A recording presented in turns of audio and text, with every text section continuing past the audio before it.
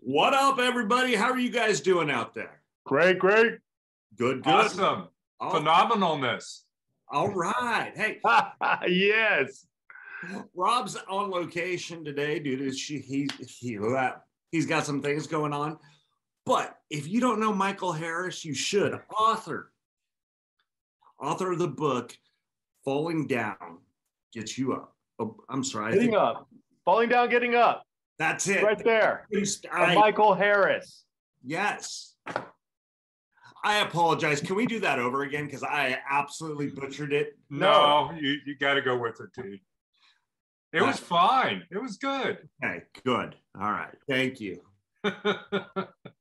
Michael, thank you so much for being on the show. I kind of want to jump into things because reading your profile, I loved it and I thought it was kind of cool. And something really popped out at me. You talked about how you couldn't walk 10 feet, but in 2 weeks, you were able to walk 2 miles. I want to know this story. What happened? What changed your life? Well, picture this. It's 1987. I had just had bypass surgery on my legs. My right leg was 100% blocked, the artery, the popliteal artery, and my left leg was 65% blocked.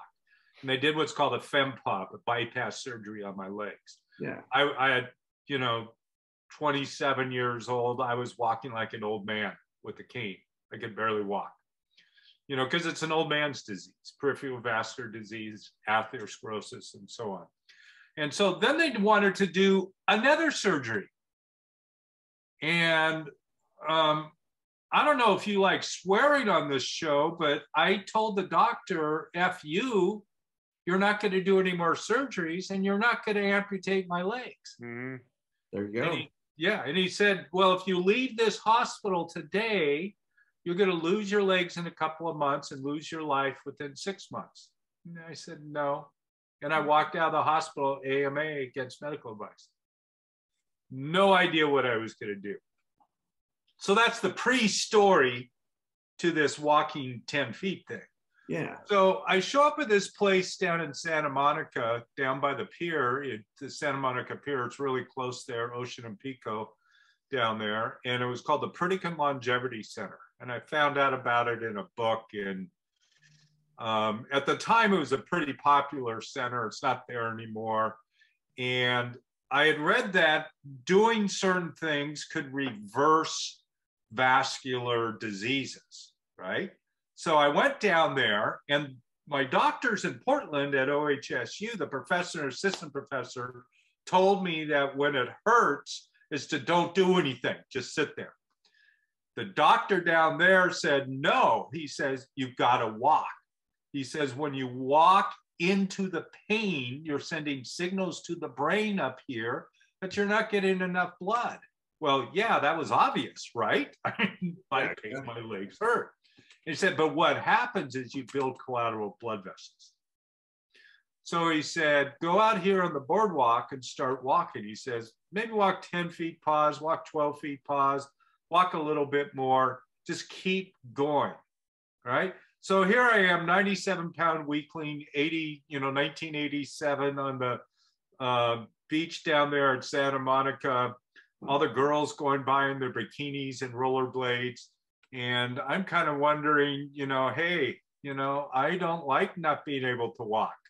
So I started walking all day long, just walk, whatever I could do.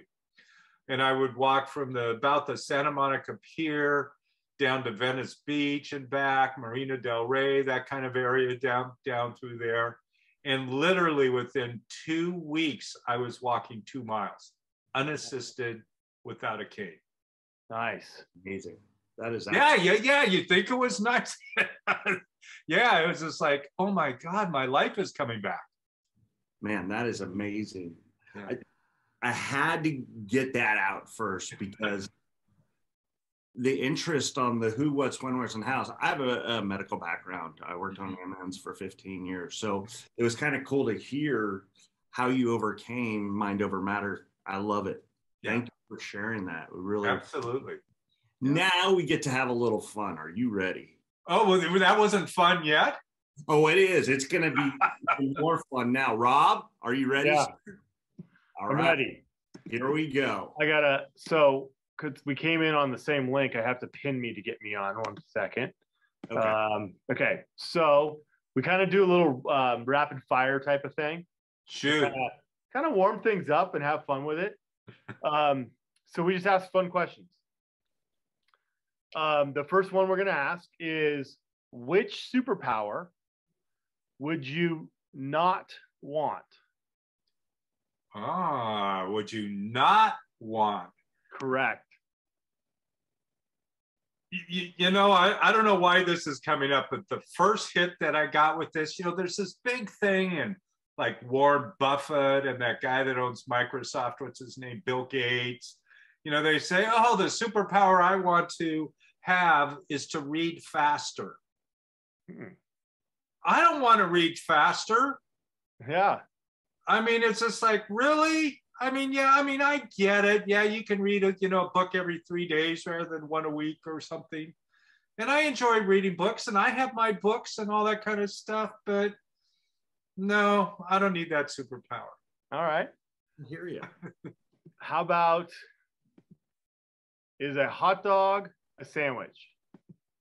Oh, absolutely. What? I agree. Yes. That's right. Yes. Now, See? you don't know what kind of meat you're getting, but it's a sandwich. Right. You put lettuce and tomatoes and jalapeno peppers on it, and I you got know, everything. you Got dress chili it up and dog, you got get a it all. sandwich. Yeah. Absolutely. Well, we're going to go right into Chris's favorite, which is, does pineapple belong on pizza? Yes, all over. The more pineapple, the better. No way. I love pineapple. However, you know, pineapple even on a hot dog would be good. Exactly. Pineapple everywhere. Yeah. Why not? Chris, you're losing quickly on these, huh? Oh, God, yeah. Stick a fork in me. I'm done. But you know, Chris, you said something when you guys were talking to Tyler. Yeah. You said something about 2 ears and 1 mouth. It's one of the biggest lessons my dad ever taught me as a kid. He says, you got 2 ears and 1 mouth, listen twice as much as you talk. Exactly. Didn't always work, but you know, I remember that. That is something that I got taught from one of my coaches after I was talking too much in a huddle, team huddle, and I ended up having to run like 8 miles. And then he brought me back and he's all, you need to learn to use both of these and just one of these. Yeah. Figured it out. Exactly. Yeah. Can't wait till you implement that, Chris. Well, with you as a partner, I mean. One day, Rob. Yeah. One day he'll figure it out. Yeah. Okay, more questions. You got something else for us? Oh, yeah. These are last two, just before we get into a little deeper, that might be more fun. Again, I got to pin myself and take myself off while I ask these. The first of the last two is describe the color yellow to somebody who's blind. Who makes up these questions? I do. You. You want to go back to the hot dog one? That was good. This is harder. Pineapple? Deep thought, right? It is. It's a great question. The color of yellow. Now I'm going to describe a color of yellow that's kind of bright. All right. Right? Because there's different shades of yellow. Exactly. So imagine the feeling within where your thoughts are just really powerful and you're feeling this energy coming out. And it's like opening up. And then you reach out and you touch this wall. And you know just by the touch that it's yellow and not blue. Because it corresponds to what is happening within. You know why I love this question a lot is because when I was in high school, I had a kid that was a blind kid, and he was talking about his dream. And in his dream, he was talking about he was in the sand and the sand was sucking him down and all these crabs were biting him. And I've always been the inquisitor, right? Like holy cow, what are you talking about? Like, you're blind. How do you see that in a dream? How do you dream? And I'm like, so how do you dream? Like, how do you see that? And he's like, oh, sorry, I didn't even think about that. You guys would consider it different. But he dreams in smell, brightness, like you were describing of yellow, right? Brightness, feel, touch, all the other senses that he doesn't see is how he dreams. Yeah. And so by the way you described it, where it was a brightness, and somebody blind can understand that. Yeah. But you also were talking kind of like the senses. Mm-hmm. So that was brilliant in the way that you came up with that. Yeah, I agree. Yeah. Yeah.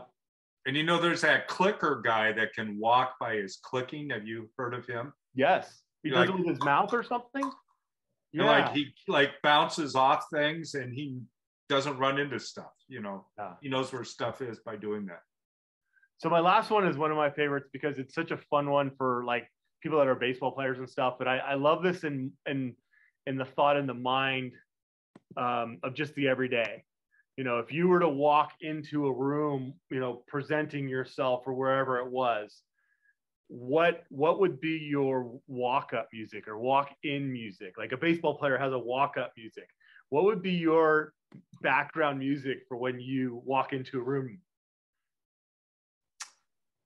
Have you ever heard the long version of American Woman? The 14-minute version? I probably have.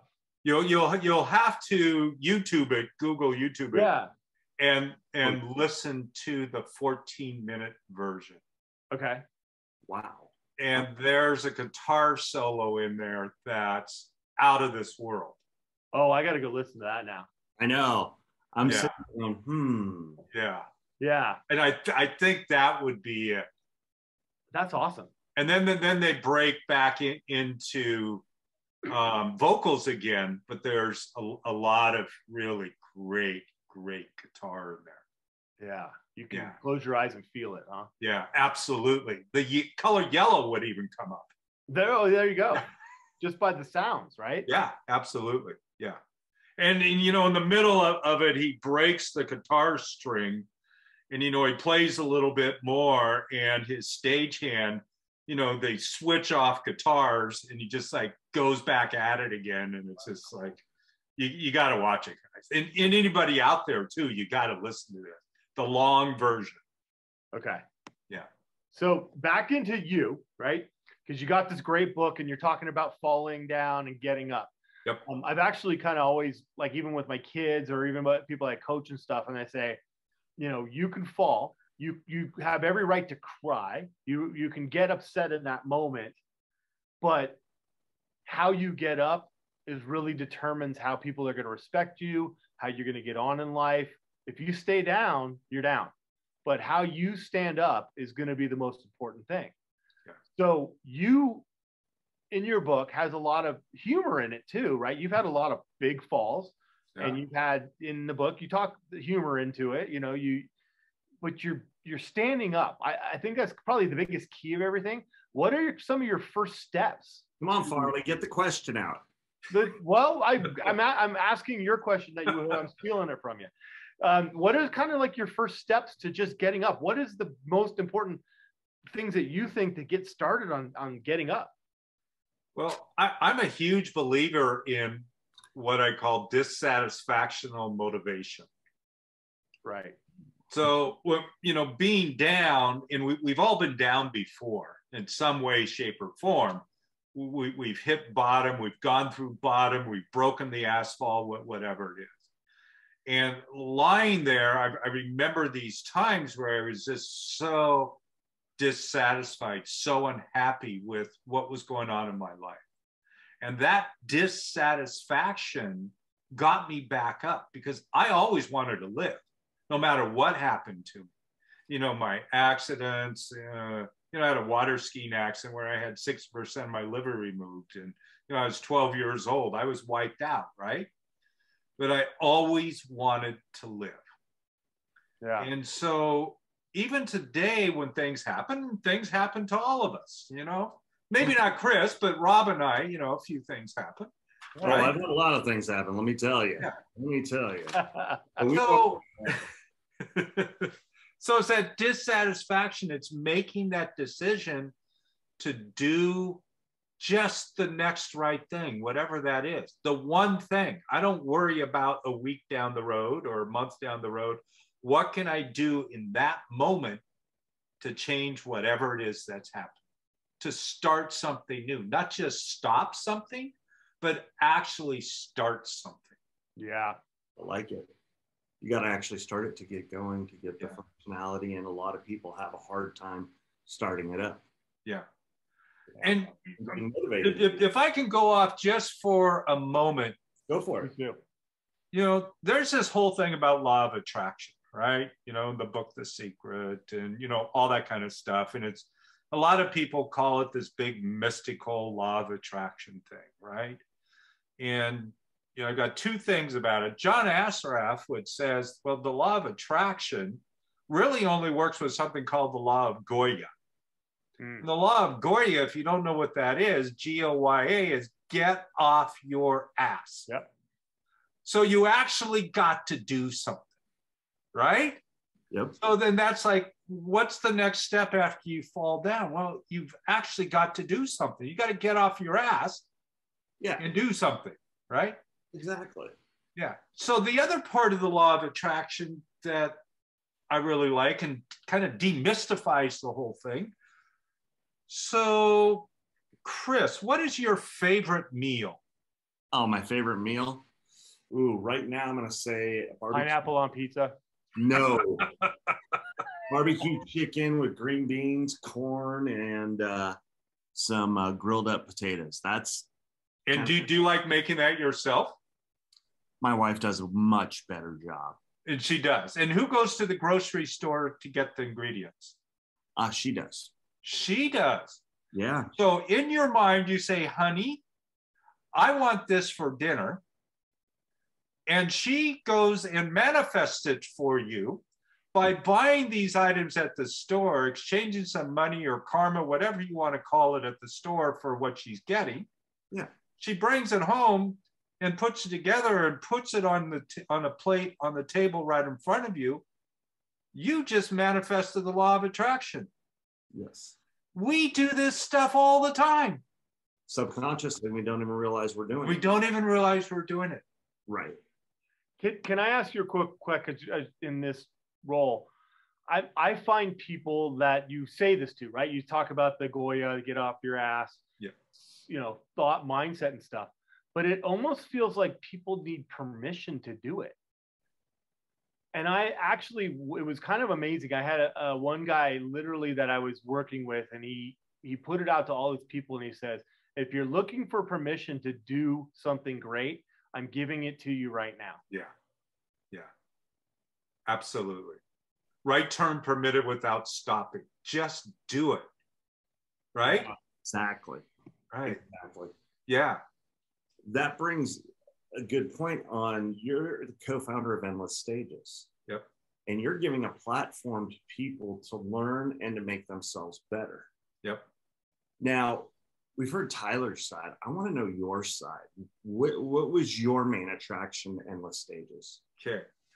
Well, I asked you a question a moment ago, Chris. Now I'm going to ask Rob. Oh, get him. Take him down. Yes.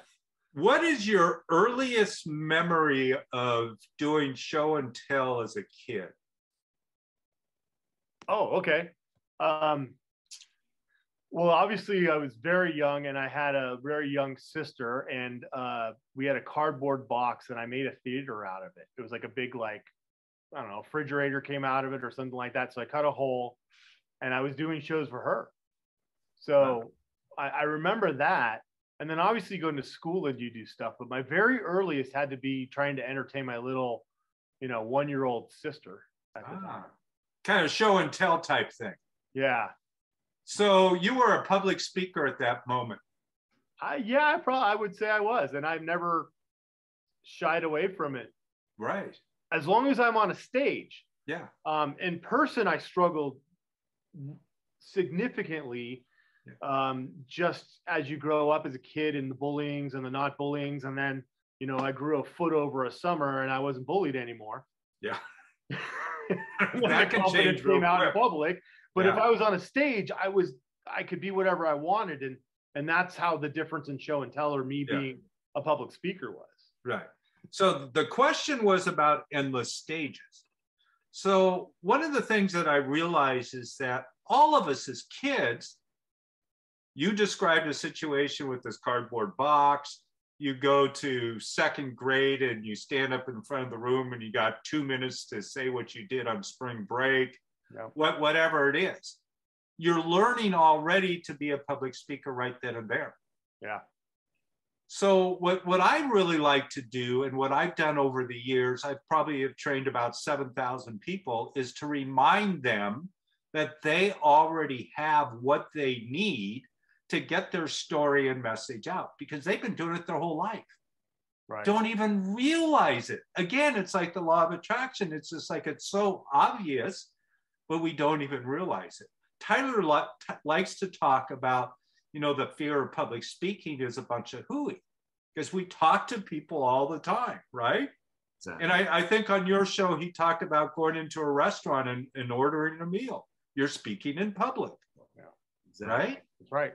Yep. So what I really help people do is to bring to their awareness what they already have. And then once that comes to the awareness, then you can massage it and mold it and shape it and create all these different stories.